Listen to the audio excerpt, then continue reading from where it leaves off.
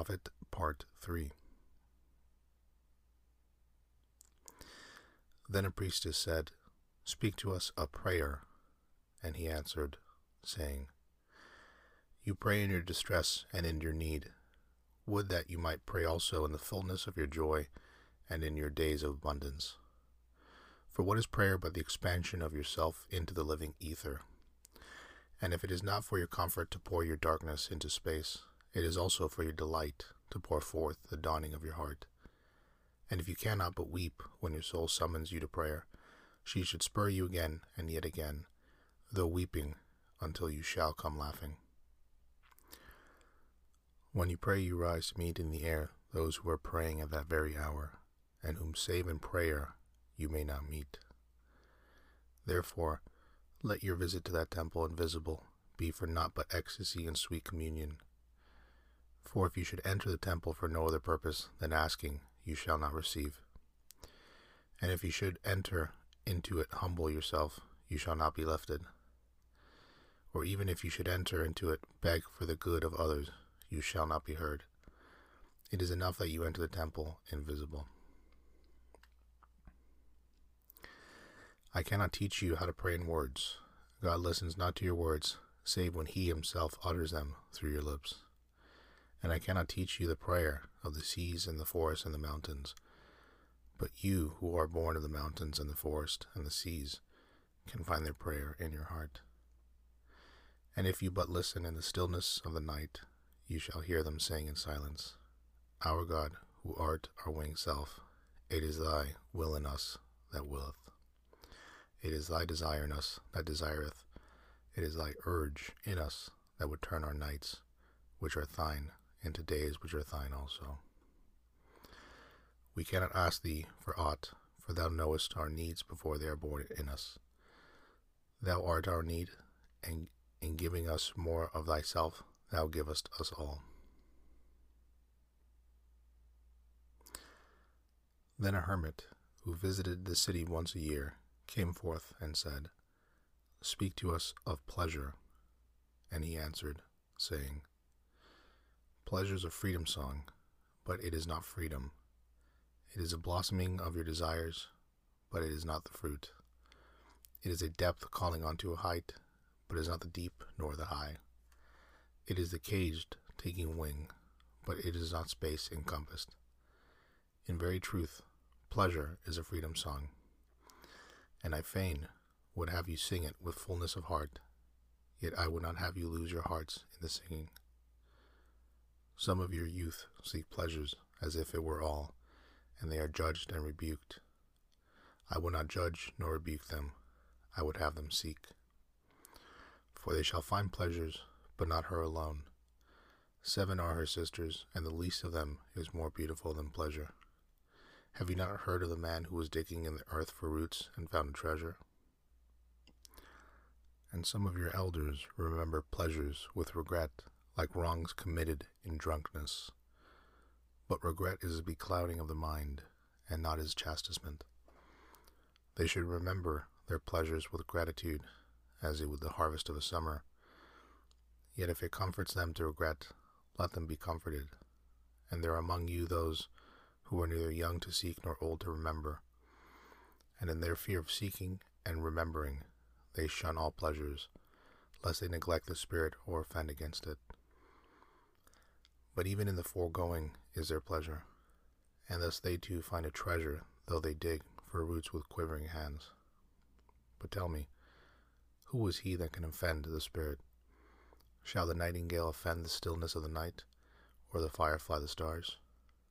And shall your flame or your smoke burn the wind? Think you the spirit is a still pool which you can trouble with a staff? Oftentimes in denying yourself pleasure, you do but store the desire of the recesses of your being. Who knows but that which seems omitted today waits for tomorrow? Even your body knows its heritage and its rightful need, and will not be deceived. And your body is a harp of your soul, and it is yours to bring forth sweet music from it, or confused sounds. And now you ask in your heart, How shall we distinguish that which is good in pleasure from that which is not good? Go to your fields and your gardens, and you shall learn that it is the pleasure of the bee to gather honey of the flower, but it is also the pleasure of the flower to yield its honey to the bee. For to the bee a flower is a fountain of life, and to the flower a bee is a messenger of love, and to both, bee and flower, the giving and the receiving of pleasure is a need and an ecstasy. People of Orphalese, be in your pleasures like the flowers and the bees. And a poet said, Speak to us of beauty. And he answered, Where shall you seek beauty, and how shall you find her, unless she herself be your way and your guide? And how shall you speak of her, except she be the weaver of your speech? The aggrieved and injured say beauty is kind and gentle. Like a young mother half shy of her own glory, she walks among us. And the passionate say, Nay, beauty is a thing of might and dread. Like the tempest, she shakes the earth beneath us and the sky above us. The tired and the weary say, Beauty is of soft whisperings. She speaks in her spirit. Her voice yields to our silences like a faint light that quivers in fear of the shadow. But the restless say, We have heard her shouting among the mountains, and with her cries came the sound of hoofs and the beating of wings and the roaring of lions. At night the watchmen of the city say, Beauty shall rise with the dawn from the east. And at noontide the toilers and the wayfarers say, We have seen her leaning over the earth from the windows of the sunset. In winter, say the snowbound, she shall come with the spring leaping upon the hills. And in the summer heat the reapers say, We have seen her dancing with the autumn leaves, and we saw a drift of snow in her hair. All these things have you said of beauty, yet in truth you spoke not of her, but of needs unsatisfied. And beauty is not a need, but an ecstasy. It is not a mouth thirsting, nor an empty hand stretching forth, but rather a heart inflamed and soul enchanted. It is not the image you would see, nor the song you would hear, but rather an image you see, though you close your eyes, and a song you hear, though you shut your ears. It is not the sap within the furrowed bark, nor a wing attached to a claw, but rather a garden forever in bloom, and a flock of angels forever in flight. People of Orphalese, beauty is life when life unveils her holy face, but you are life, and you are the veil. Beauty is eternity gazing at itself in a mirror, but you are eternity, and you are the mirror. And an old priest said, Speak to us of religion. And he said, Have I spoken this day of aught else? Is not religion all deeds and all reflection, and that which is neither deed nor reflection, but a wonder and a surprise ever springing in the soul, even while the hands hew the stone or tend the loom? Who can separate his faith from his actions, or his belief from his occupations? Who can spread his hours before him, saying, This for God, and this for myself, this for my soul, and this other for my body? All your hours are wings that beat through space from self to self. He who wears his mortality, but as his best garment, were better naked. The wind and the sun will tear no holes in his skin, and he who defines his conduct by ethics imprisons his songbird in a cage. The freest song comes not through bars and wires, and he to whom worshipping is a window, to open but also to shut, has not yet visited the house of his soul whose windows are from dawn to dawn. Your daily life is your temple and your religion. Whenever you enter into it, take it with you, your all. Take the plow and the forge and the mallet and the lute, the things you have fashioned in necessity or for delight. For in reverie you cannot rise above your achievements, nor fall lower than your failures. And take with you all men, for in adoration you cannot fly higher than their hopes, nor humble yourself lower than their despair. And if you would know God, ye not therefore a solver of riddles, rather look about you, and you shall see him playing with your children. And look into space, you shall see him walking in the cloud, outstretching his arms in the lightning and descending in rain. You shall see him smiling in flowers, then rising and waving his hands in trees. Then Almitra spoke, saying, We would ask now of death. And he said, You would know the secret of death, but how shall you find it unless you seek it in the heart of life? The owl whose night-bound eyes are blind until the day cannot unveil the mystery of light. If you would indeed behold the spirit of death, open your heart wide unto the body of life. For life and death are one, even as the river and the sea are one. In the depth of your hopes and desires lies your silent knowledge of the beyond, and like seeds dreaming beneath the snow, your heart dreams of springs. Trust the dreams, for in them is hidden the gate to eternity. Your fear of death is but the trembling of the shepherd where he stands before the king, whose hand is to be laid upon him in honor. Is the shepherd not joyful beneath his trembling that he shall wear the mark of the king? Yet is he not more mindful of his trembling? For what is it to die, but to stand naked in the wind and to melt into the sun? And what is it to cease breathing, but to free the breath from its restless tides, that it may rise and expand and seek God unencumbered? Only when you drink from the river of silence shall you indeed sing. And when you have reached the mountain top, then you shall begin to climb. And when the earth shall claim your limbs, then shall you truly dance. And now it was evening, and Altamira then the seer said, Blessed be this day, and this place, and your spirit that has spoken. And he answered, Was it I who spoke? Was I not also a listener? Then he descended the steps of the temple, and the people followed him. And he reached his ship and stood upon the deck. And facing the people again, he raised his voice and said, People of Orphalese, the wind bids me leave you. Less hasty am I than the wind, yet I must go. We wanderers, ever seeking the lonelier way, begin no day where we have ended another day, and no sunrise finds us where sunset left us. Even the while the earth sleeps we travel. We are the seeds of the tenacious plant, and it is in our ripeness and our fullness of heart that we are given to the wind and are scattered. Brief are my days among you, and briefer still the words I have spoken. But should my voice fade in your ears, and my love vanish in your memory, then I will come again. And with a richer heart and lips more yielding to the Spirit will I speak. Yes, I shall return with the tide. And though death may hide me, and the greater silence enfold me, yet again will I seek your understanding, and not in vain will I seek. If aught I have said in truth, that truth shall reveal itself in a clearer voice, and in the words more kin to your thoughts. I go with the wind, people of Orphalese, but not down into emptiness. And if this day is not a fulfillment of your needs and my love, then let it be a promise till another day. Man's needs change, but not his love, nor his desire that his love should satisfy his needs. Know therefore that from the greater silence I shall return.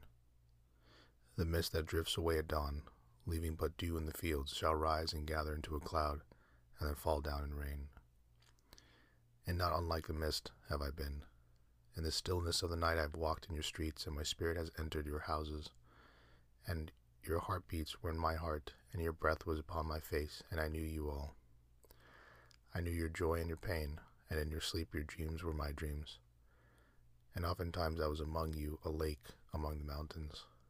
I mirror the summits in you, and the bending slopes, and even the passing flocks of your thoughts and your desires.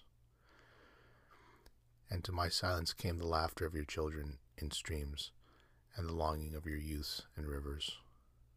And when they reached my depth, the streams and the rivers ceased not yet to sing, but sweeter still than laughter, and greater than longing came to me. It was the boundless in you, the vast man in whom you are all but cells and sinews. He is whose chant all your singing is but a soundless throbbing. It is in the vast man that you are vast, and in beholding him that I behold you and loved you. For what distances can love reach that are not in that vast sphere? What visions, what expectations, and what presumptions can outsoar that flight? Like a giant oak tree covered with apple blossoms and the vast man in you, his might binds you to the earth, his fragrance lifts you into space, and in his durability you are deathless. You have been told that, even like a chain, you are as weak as your weakest link. That is but half the truth. You are also as strong as your strongest link. To measure you by your smallest deed is to reckon the power of ocean by the frailty of its foam. To judge you by your failures is to cast blame upon the seasons for their inconsistency. Aye, you are like an ocean, and though heavy-grounded ships await the tide upon your shores, yet even like an ocean, you cannot hasten your tides. And like the seasons you are also, and though in your winter you deny your spring, yet spring, reposing within you, smiles in her drowsiness and is not offended. Think not I say these things in order that you may say the one to the other, he praised us well, he saw but the good in us. I only speak to you in words of that which you yourselves know in thought. And that is word knowledge, but a shadow of wordless knowledge. Your thoughts and my words are waves from a sealed memory that keeps records of our yesterdays, and of the ancient days when the earth knew not us nor herself, and of nights when earth was upwrought with confusion. Wise men have come to you to give you of their wisdom. I came to take of your wisdom, and behold, I have found that which is greater than wisdom. It is a flame spirit in your ever-gathering more of itself, while you, heedless of its expansion, bewail the withering of your days. It is life in quest of life, in bodies that fear the grave. There are no graves here. These mountains and plains are a cradle and a stepping stone. Whenever you pass by the field where you have laid your ancestors, look well thereupon, and you shall see yourselves and your children dancing hand in hand. Verily, you often make merry without knowing. Others have come to you, to whom for golden promises made unto your faith, you have given but riches and power and glory. Less than a promise have I given, and yet more generous have you been to me. You have given me my deeper thirsting after life. Surely there is no greater gift to a man than that which turns all his aims into parching lips and all life into a fountain. And in this lies my honor and my reward, that whenever I come to the fountain to drink, I find the living water itself thirsty, and it drinks me while I drink it. Some of you have deemed me proud and over-shy to receive gifts. Too proud indeed I am to receive wages, but not gifts.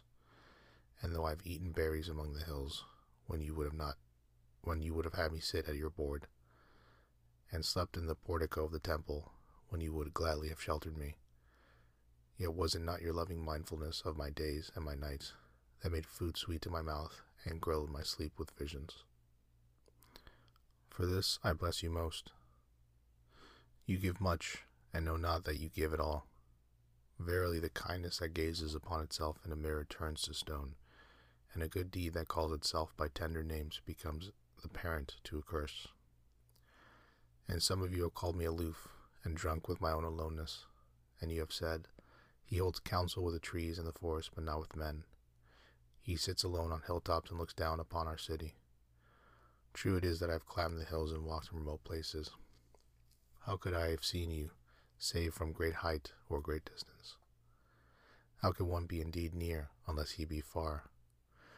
And others among you called unto me, not in words, and they said, Stranger, stranger, lover of unreachable heights, why dwell you among the summits where eagles build their nests? Why seek the unattainable? What storms would you trap in your net, and what vaporous birds do you hunt in the sky? Come and be one of us. Descend and appease your hunger with your bread, and quench your thirst with our wine. In the solitude of their souls they said these things, but were their solitude deeper, they would have known that I sought but the secret of your joy and your pain, and I hunted only your larger selves that walk the sky. But the hunter was also the hunted, for many of my arrows left my bow only to seek my own breast, and the flyer was also the creeper, for when my wings were spread in the sun, their shadow upon the earth was a turtle, and I, the believer, was also the doubter, for often have I put my finger in my own wound, that I might have the greater belief in you and the greater knowledge of you. That which is you dwells above the mountains and roves with the wind. It is not a thing that crawls into the sun for warmth or digs holes into darkness for safety, but a thing free, a spirit that envelopes the earth and moves in the ether. If these be vague words, then seek not to clear them, vague and nebulous in the beginning of all things, but not their end, and I fain would have you remember me as a beginning. Life and all that lives is conceived in the mist and not in the crystal, and who knows but a crystal and mist in decay. This would I have you remember in remembering me. That which seems most feasible and bewildered in you is the strongest and most determined. It is not your breath that has erected and hardened the structure of your bones, and is it not a dream which none of you remember having dreamt, that builded your city and fashioned all there is in it? Could you but see the tides of that breath, you would cease to see all else, and if you could hear the whispering of the dream, you would hear no other sound. But you do not see, nor do you hear, and it is well. The veil that clouds your eyes shall be lifted by the hands that wove it, and the clay that fills your ears shall be pierced by those fingers that kneaded it. And you shall see, and you shall hear. Yet you shall not deplore having known blindness, nor regret having been deaf. For in that day you shall know the hidden purposes in all things, and you shall bless darkness as you would bless light. After saying these things, he looked about him, and he saw the pilot of the ship standing by the helm and gazing now at the full sails, and now at the distance. And he said, Patient is the captain of my ship. The wind blows, and restless are the sails. Even the rudder begs direction. Yet quietly my captain awaits my silence. And these my mariners, who have heard the choir of the greater sea, they too have heard me patiently. Now they shall wait no longer. I am ready. The stream has reached the sea, and once more the great mother holds her son against her breast. Fare you well, people of Orphalese. This day has ended. It is closing upon us, even as a water lily upon its own tomorrow.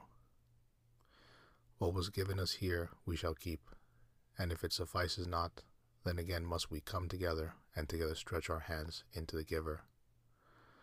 Forget not that I shall come back to you. A little while, and my longing shall gather dust and foam for another body. A little while, a moment of rest upon the wind, and another woman shall bear me. Farewell to you and the youth I have spent with you. It was but yesterday we met in a dream. You have sung to me in my aloneness, and I of your longings have built a tower in the sky. But now our sleep has fled, and our dream is over, and is no longer dawn. The noontide is upon us, and our half-waking has turned to fuller day, and we must part.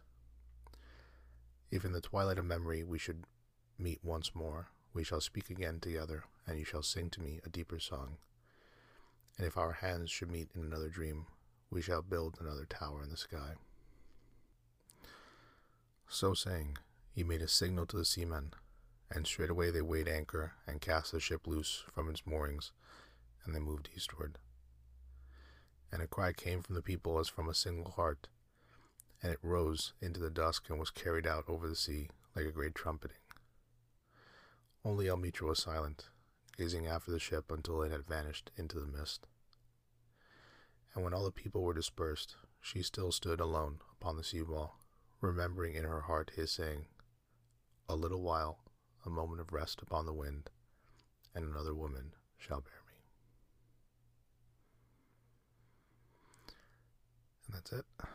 That was the end of The Prophet.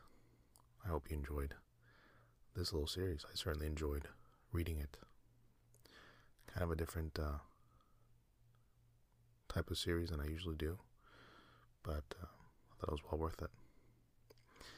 If you have any questions, comments, concerns, you can always reach the show by emailing hello@sleepandrelaxasmr.com. That's all for this episode. Thanks as always for listening, and take care.